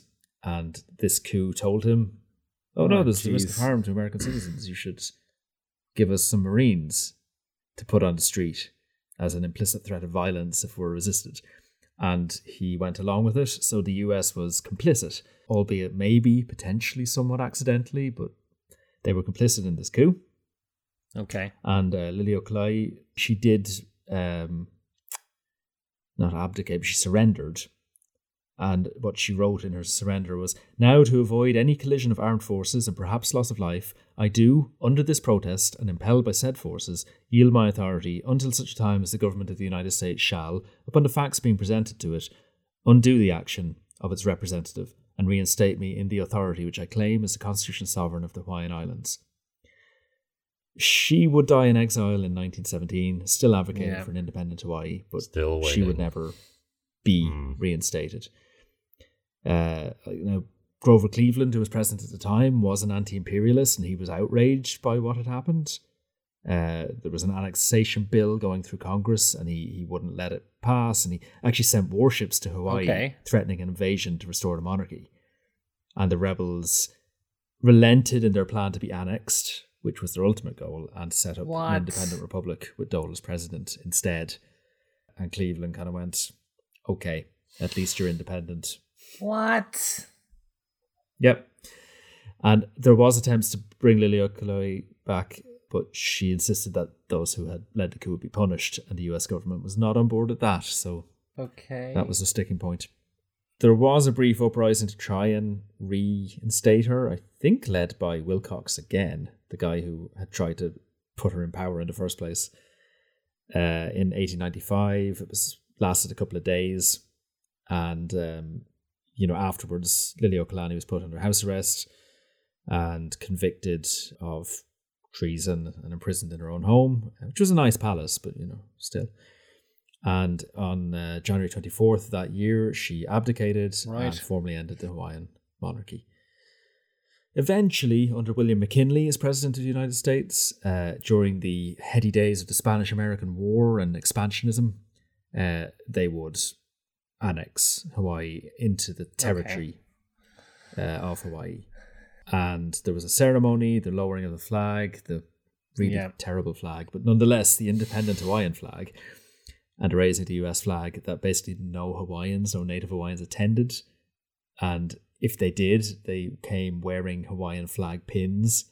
Right. As a kind of an ironic, like a silent protest. And so that's how the US ended up with the territory of Hawaii, which had no import tariffs on sugar, which was great, but also wasn't subject to the immigration laws of the United States because it was an unincorporated territory. So lots of Chinese labor could come over to do indentured service. So it was really because of the corruption of the king. That was the key thing. Yeah. Yeah, thank God they got rid of that corruption. Yeah, Jesus. I knew it, as I said to you before we started recording, like I knew it had been stolen because everywhere that's been colonized thinks that way about their history, but I didn't realize quite how blatantly. I think the US government apologized in 1993, 100 years after this, when they looked at the reports and went, we really shouldn't have done that. It would have been Clinton, yeah. Bill Clinton, I think. I think it was Clinton, He didn't give it back. So. Whoops, sorry, we stole your country. Anyway. Yeah. Okay, so in April 1900, Congress approved the Hawaiian Organic Act, which organized the territory from this point forward. At this point, the population was around 150,000, but the amount of settlers coming here, as you alluded to, Joe, would increase the population massively over the next 50 years, with total numbers reaching almost 500,000 over that period, or in other words, an increase of around 230%. And in all 50 through years. Immigration, so the native Hawaiian population's being eclipsed. They're being completely eclipsed, exactly. This Hawaiian Organic Act also established the post of governor of Hawaii. Territorial governors were appointed directly by the president with the advice and consent of the US Senate. Residents did not get a say, and governors served for 4 years unless removed sooner by the president. So basically a governor is imposed on the territory and doesn't matter what the locals think whatsoever. In 1901, the Hawaiian Pineapple Company is established by James Jim Dole when he first plants pineapples in the Hawaiian countryside. And this company would grow massively over the decades ahead, gaining its founder the nickname of the Pineapple King. And in the early 1920s, he purchased an entire island, the island of Lanai, which is the 6th largest island in the archipelago, and basically turned the whole thing into a pineapple plantation. God. Yep. Which supplied around 75% of the world's pineapples and would eventually become known as Pineapple Island. And this is the cousin of the president of the pretend Republic of Hawaii. Yes. That's the one beside Maui, isn't exactly. it? And the company would later be named after its founder, which is the Dole fruit company, which as you alluded to, Mark, people probably see in their supermarket every day today. Yeah, Sanford B. Dole was selected as the first governor and would serve for 3 years until he was later appointed as Hawaii District Court Judge in 1903. He was a lawyer, to be fair. That's not. It's not a hugely it's inappropriate to steal a country from its king. But that's not the most egregious part of this. He was qualified to be a judge. Sure. He clearly is a upstanding moral character. Just to talk a little bit about the Big Five, which we alluded to earlier. So as a territory of the US, it became much cheaper and easier to export to the mainland. Which had been the motivation exactly of being annexed. Exactly. And so sugarcane plantations soon saw the benefits of that. Particularly 5 kingdom-era corporations benefited from annexation, massively becoming multi-million-dollar conglomerations. These were Castle & Cook, Alexander & Baldwin, C. Brewer & Co., American Factors, later AmFac, and Theo H. Davies & Co. I don't know if any of you have heard of any of these, but I haven't. No. But they are hugely influential in over the next few decades, these 5 companies. But I suppose, how much do you know about, like, sugar's really a raw ingredient, isn't it? Well, True. I mean, it's very valuable. I've heard of Tate and Lyle. They're That's true. UK brand, did a lot of crazy bad stuff. But these guys could be, just supplying big corporations. Oh yeah, they could be like Hershey's supplier or something like that, Yeah. I just lifted a line here from hawaiihistory.org, which was a good source. It says their economic power translated into political power as well, obviously, and politics and business in the islands continued in an intricate cross-pollination. Edward P. Dole, Attorney General of Hawaii, wrote in 1903, "There is a government in this territory which is centralized to an extent unknown in the United States, and probably almost as centralized as it was in France under Louis XIV." So, yeah, that'll give you an idea of kind of how cozy with the government of the territory these Big Five were. Should I mention at some point that I've been to Hawaii? Oh, sure. I haven't mentioned that. Not to the Big Island, but I went there a couple of years ago. It's amazing. It's pretty beautiful. Went to Maui for a week or so. Just the most unspeakably beautiful stuff I've ever seen. Humpback whales swam underneath my kayak. It was nuts. It's really cool. Everyone should go. Would recommend. Very strong recommend. Wow. I don't want to be the voice of pushing excessive tourism towards Hawaii because they got lots of challenges and stuff and and all the rest of that. But dang, it's really nice there. It is very nice. For sure. So during this period in the kind of early 1900s, there was a significant military buildup on the islands as the US recognized and took advantage of the strategic location of the islands. And I mean, that's part of why there were US Marines in the neighborhood, is like they'd started taking an interest in a harbor that we'll have heard of. Oh, yeah. Quite early Close on. to Honolulu. It was a nice place to hang out in the middle of the Pacific. Yeah. So, one of the military bases that was established in the kind of first decade of the 1900s was Pearl Harbor on Oahu. And we will touch on that a little bit later. Or certainly I will, but I won't go into any great detail on it because, again, you can find loads of detail on it pretty much anywhere you want to look. And it's on a different island. It's on a different island. So, World War There's a reason we chose to do one island. Yes. World War I, although Hawaii was an American territory, more than 10,000 individuals volunteered to serve in the armed forces in the First World War, which was among the highest rates for U.S. states and territories. And about 101 of those lost their lives.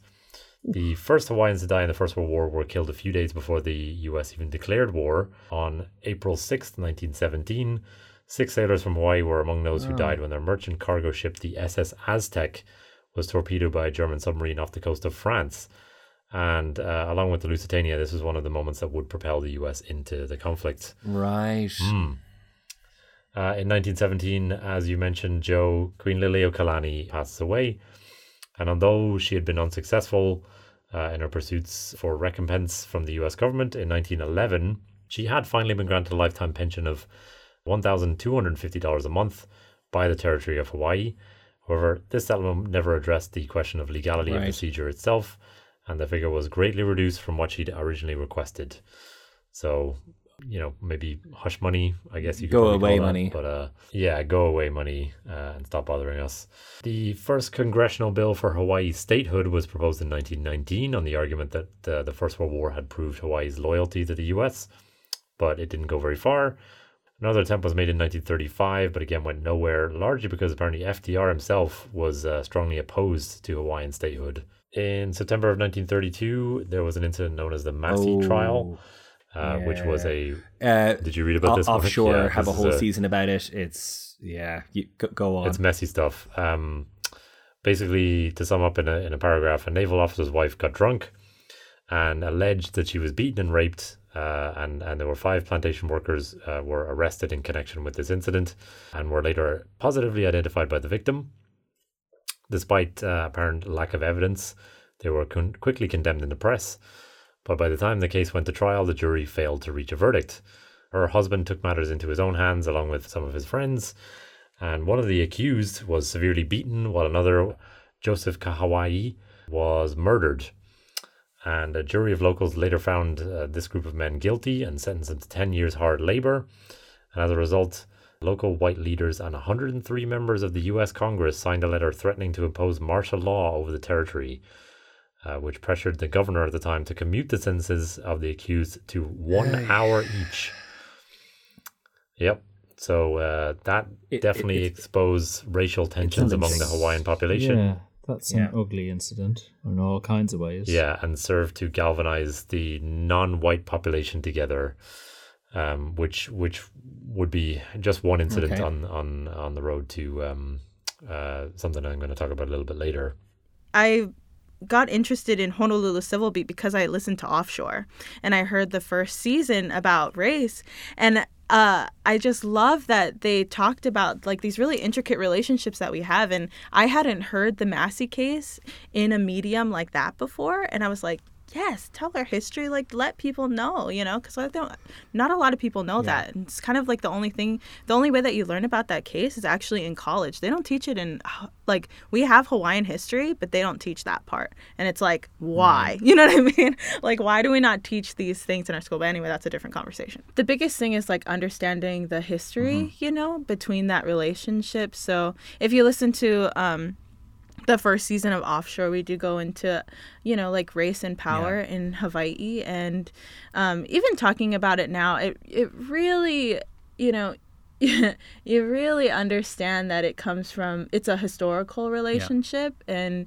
even the things that we're going through now are just, you know, the results of that relationship over generations. And, you know, a lot of people attributed it to, you know, the first landing of foreigners here in Hawaii, the most infamous one, Captain James Cook. But it's also like in waves, you know. I think if you ask me personally right now, like that relationship, it definitely comes from the waves of foreigners that have came here, from Captain James Cook to the annexation to modern immigration and other systems that really perpetuate the idea of Hawaii that people see but might not be true, you know? And I think if you want to explain to people the relationship between Native Hawaiians and Haole, you definitely have to understand the historical context that relationship is, you know, founded on. And it's not a very pretty one. Obviously, one of the most pivotal moments of the conflict was the attack on Pearl Harbor, which brought the U.S. into the war on the Allied side. Again, if you don't know anything about it, just put it into any search engine. Google it. It's a whole movie. It killed 2,000 people and drastically changed the trajectory of the Hawaiian Islands. Soon after the Pearl Harbor attack, martial law was declared, and as elsewhere in the U.S., internment camps were established.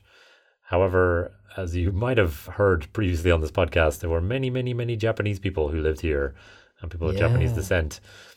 So with more than 160,000 people of Japanese origin or descent living in Hawaii, it was soon realized... And they were all interred? No, because it was soon realized that imprisoning all of them was not only impractical, but would basically wipe out the economy of the islands. Yeah. Because the population was somewhere in the region of 460,000. So you're talking like a quarter to a third of the population. So there's a Time article actually called How Hawaii's Japanese Population Was Spared Internment During World War II by a journalist called Richard B. Frank. I'm going to quote briefly from it here. Very good name for a journalist. B. Frank, indeed. General Walter Short, the Army commander prior to Pearl Harbor, had announced that so long as they remained loyal, the Japanese population would be treated fairly. Short's replacement, Lieutenant General Emmons, reaffirmed this policy on December 21st, 1941. But the real unsung hero of the story is Emmons himself. Historians who examined his conduct concluded that while Emmons gave lip service to the need for an evacuation of the Japanese on Hawaii, he really staged a shrewdly calculated, deliberate delaying action. The US Navy's victory at the Battle of Midway in June 1942 lifted the threat of an invasion, and by July, Emmons proclaimed the conduct of Hawaii's Japanese population was, quote, highly satisfactory. And in the end, after scaling down the target figures drastically, Emmons transferred only 1,875 Hawaiian residents of Japanese ancestry from the mainland, protecting the remaining 98%. So that's a good story of Japanese internment, I guess, because 98% of them were not interned, but bad. Like, sure, it's still racial segregation of your citizens for sure. My because you think they're disloyal because they have different skin to you. I mean, my read on this was that I don't know from that article was it's that the ickiest bit of America in World War II for sure. Well, but my read from the article was that this guy Emmons kind of researched and I guess had some grounds for the 2% of people that he did deport to internment camps. So like it wasn't as indiscriminate as it was in, possibly in the mainland US anyway. But the phrase like as long as they stay loyal they'll be fine is very kind of Orwellian. Like, once your thoughts are pure, you have nothing to worry about. Like, but I thought I had rights, just inherently, Not under martial law. That all men are created equal, that stuff. Okay, I used to live in Japan. I had very little going on in my life when I lived in Japan, and there was a plaque in my little village where I lived and taught in the local school. It's the village of Hashihama in the city of Imabari. In the prefecture of Ehime, places that no one has ever heard of because nothing really happens there. They huff a lot of paint, according to law enforcement, but apart from that, nothing really happens. I've heard of Imabari because of the towels, but that might have been... That was because of me. Yes, exactly. The towels are... There's a big towel factory. Apparently the towels are very good. Apparently they make a lot of huge boats as well. So anyway, there was a guy who is from Hashihama, and there's a plaque dedicated to him, and his name is Shigenori Nishikaichi. And so he crash-landed his plane after bombing Pearl Harbor on the island of Niihau. And it led to this... I read about this guy. It led to this incident where there was a few kind of Japanese people living on the island of Niihau, which is a very, very small island of Hawaii. And effectively, he kind of convinced them to help him kind of try to escape. And it all got very kind of, I'm recalling this from memory. It all got a bit bungledy, and people got killed, and it got a bit messy. But the whole story of his ability to convince the local Japanese population to help him was one of the things cited as one of the reasonings for internment. That if this guy was able to turn the loyalties of these two Japanese people so easily, then how loyal are any of these Japanese to America? And I think they might have been, first or second generation, Japanese. So, but it was... That is interesting. The guy was from the little village I used to live in Japan, and that's how this is the only thing about this village. There's nothing else about this village. Just that this guy's from here, and that's why I know about that. But yeah, that's enough, Mark. That's more than my village where I'm from. There was also an interesting tidbit that I read where US dollars that were issued in Hawaii were stamped and marked as like Hawaiian dollars, basically, weird. And that was in readiness for a possible invasion of Hawaii. So basically, it was just like there were real fears that Hawaii could be kind of taken over by the Japanese in the course of World War II. And so that would have meant that a huge kind of chunk of US dollars would have fallen into the hands of Japanese, and therefore would have created kind of economic mayhem. And so the US Treasury, I believe, marked dollars that were issued in Hawaii. And so they basically kind of gave themselves a get out of jail free card, where they were like, if these islands are taken over, then any bill marked with Hawaii on it is invalid immediately, basically. So I thought that was kind of interesting. Yeah, for sure. Mark, did you want to talk about some of the Hawaii-specific incidents that you were reading about in World War II? Yeah, I just noticed that there was a bunch of stuff related to World War II, specifically around the island. So around the time of Pearl Harbor, some submarines bombed the island. There was some some shelling. There was a small port around Hilo, and it got transformed into a sort of a naval aerodrome. But I think there were like seaplanes because it's a little bay. It wasn't hugely involved in the war effort, but the entire Hawaiian archipelago was obviously very, very involved. Okay. The other thing I want to talk about in relation to World War II was the beginning of a cultural phenomenon in Hawaii, which is Spam. Basically, during and following the conflict, there was a large military presence in Hawaii. However, it was pretty difficult to get fresh meat out to Hawaii, particularly with a kind of, expanding population due to a lot of soldiers being stationed there. And so a lot of soldiers ended up being fed a lot of Spam, which is cheap and non-perishable and ended up being a staple of local cuisine.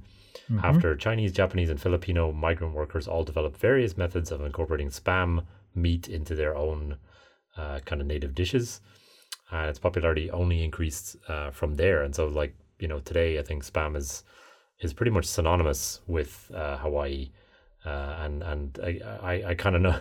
I sort of knew that myself, but again, I give a shout out to Stuff You Should Know, who did an episode many years ago on Spam, and it's quite fascinating. If you don't know anything about Spam, there's a lot to learn. There was another foodstuff invented just after World War II that is apparently a local classic from Hilo. Okay, it seems to be very popular, called the Loco Moco. Excellent.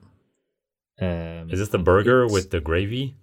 So it's it was designed by the Lincoln Grill as a kind of an alternative, something as easy to prepare as a sandwich, but heartier. Okay. And it's rice with a burger patty on top and then gravy and often an egg, and there's all kinds of variants. Sounds real good. To suit different tastes, but it looks real heavy, real high in calories, and real, I suppose, not good for you if you're eating it every day. But and it was named after a local teenager called Crazy George Okimoto, I think, who was studying Spanish in school, so they called him Loco Moco. Okay. Oh, okay. And the owners of the cafe who'd made up this new thing were like, yeah, it works. Cool. Nice. These kids like it. We'll call it after that kid. All right.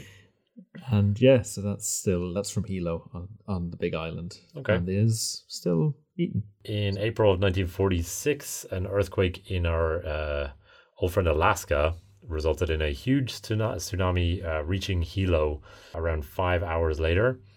And the Hilo waterfront was completely destroyed. Surges as tall as 2- and 3-story buildings hit several coastal villages.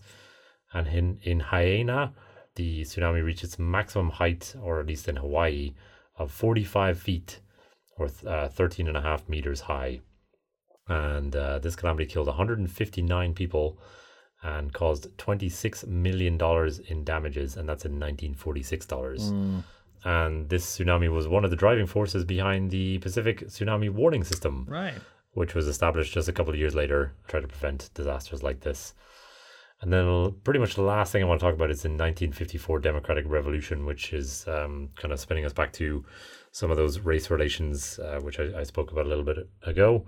So 1954 was the Democratic Revolution, which was a non-violent revolution, which consisted mostly of general strikes, protests, and other acts of civil disobedience. And it culminated in elections in 1954, where the long reign of the Hawaii Republican Party in the legislature came to an abrupt end as they were voted out of office to be replaced by members of the Democratic Party. And the strikes by labor workers demanded similar pay to their mainland counterparts and also crippled the power of sugarcane plantations and the Big Five oligopoly over their workers. So it's a bit of an overthrow of kind of the big pro-business interests that have been sort of running the show up until this point. Shall we take a quick break here and then we'll power on into our last section? Sure. Mm-hmm.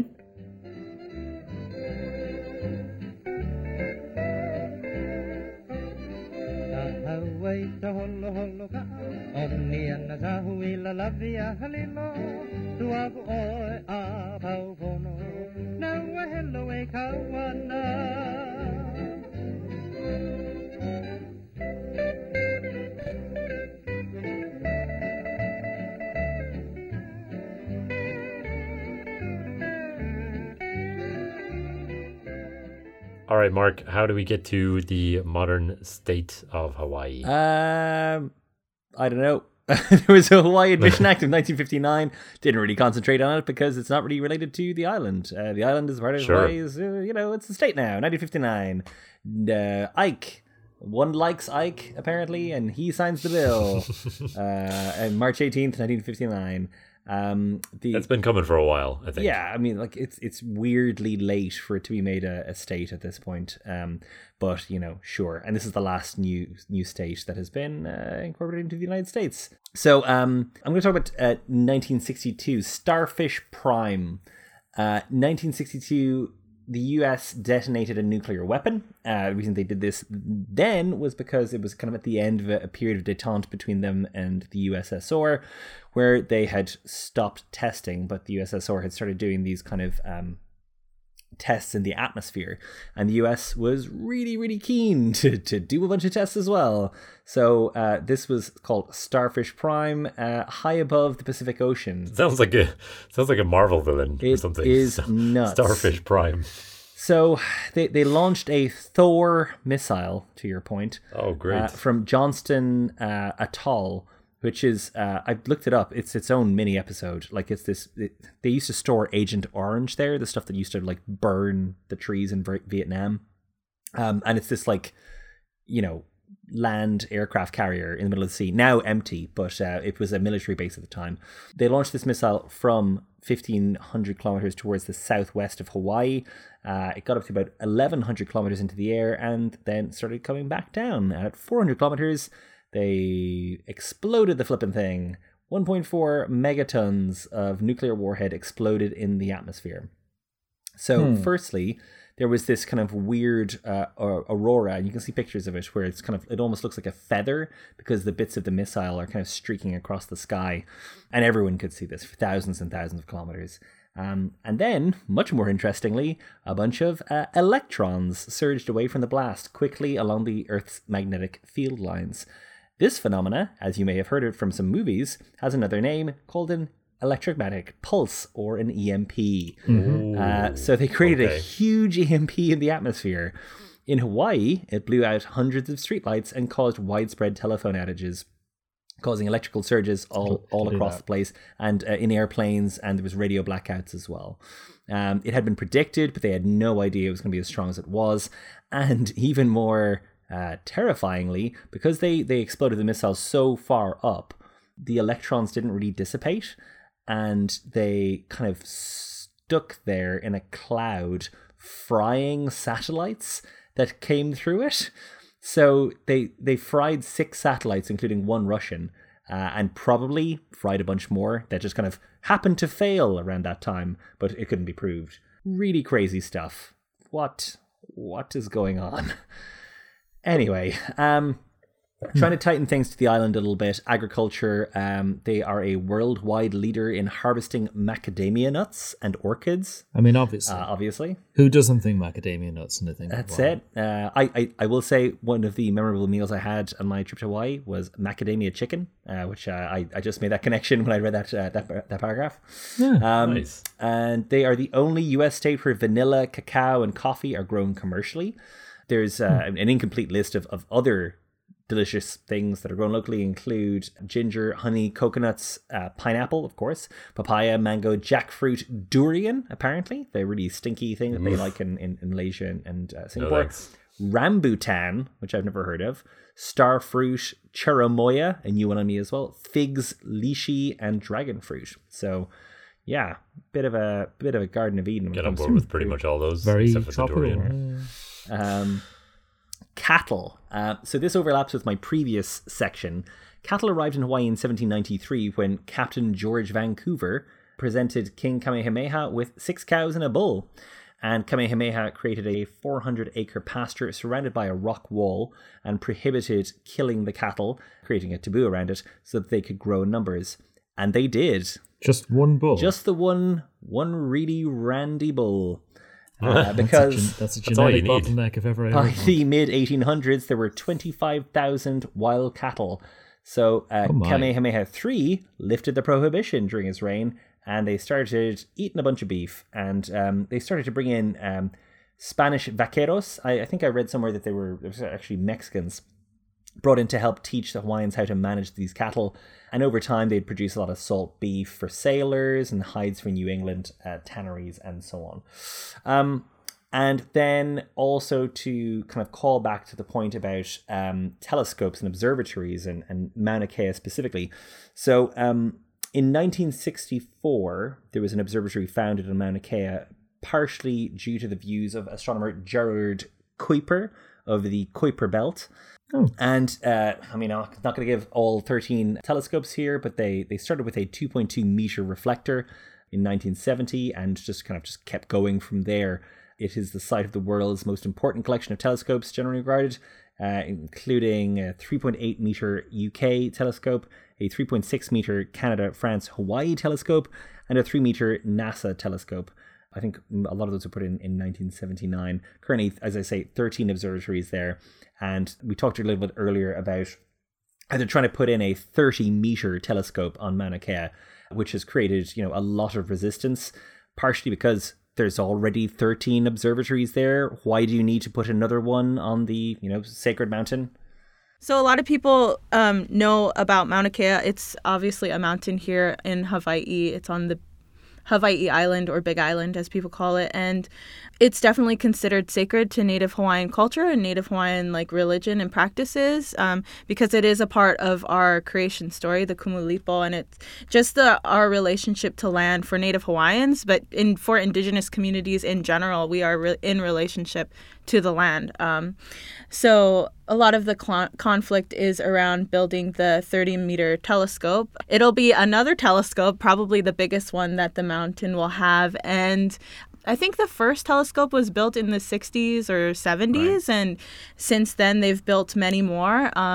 And the biggest and most publicized protests were back in 2015, when a lot of Native Hawaiians and non-Hawaiians came together to block construction of the telescope. But I think the crazy thing is this has been happening for decades, and the ways that we've been pushing and pulling in this relationship for so long, not only in Mauna Kea, but in other issues, it keeps happening, A piece of trivia a friend of the podcast, Krashimir Kirishtimach, gave us. Apparently, botanist David Douglas died on the slopes of Mauna Kea, which is another Mauna Kea fact. He was found dead in a cattle pit, having been trampled by a wild bull that fell into the pit on top of him. But there is a theory that he was killed because earlier that day he'd stopped in the hut of a criminal called Edward Gurney.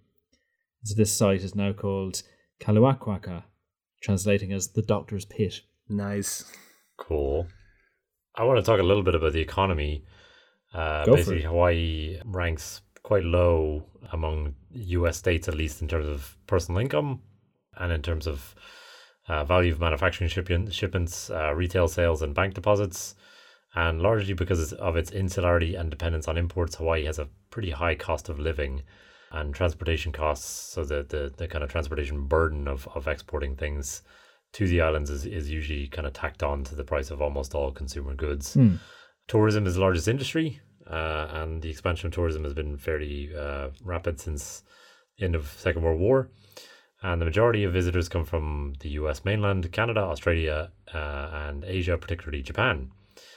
And its biggest exports include food and clothing, and these industries play a small role in the Hawaiian economy due to the shipping distance to the viable markets such as the west coast of the US. And the state's food exports include coffee, macadamia nuts, which you mentioned, Mark, pineapple, livestock, sugarcane, and honey. And interestingly, honeybees might be the state's most valuable export by weight. Wow. Which I thought was pretty interesting. So they export bees? I guess they do, yeah. They must export Hawaiian honeybees, I guess. Too. I was wondering what livestock were in question. Yep. Bees? Yep, apparently so. Wow. One other thing I thought was worth mentioning is that the Calais, or South Point, is the southernmost point in the US states. So Guam, which is the United States territory, is further south. Right. But this point of Hawaii is the furthest south bit of a US state, which surprised me. I thought Hawaii was further north than that. Same, yeah. I just imagined it was kind of somewhere off California? The west coast, yeah. Yeah, no, we're all wrong there. Okay. But it's a popular fishing spot for red snapper and ulua. Locals fish from the cliffs, dangling perilously over the edge of steep lava ledges, which sounds cool. But swimming is not recommended because there's a current called the Haleia current, which is named after a chief who was carried off to his death. Jeez. And is also responsible for bringing in large amounts of the Great Pacific Garbage Patch to wash up on the shores. And because it's so difficult to access, it's difficult to remove, and so there's a threat to wildlife there. So again, the greater outside world encroaching on Hawaii from the ocean is still a feature.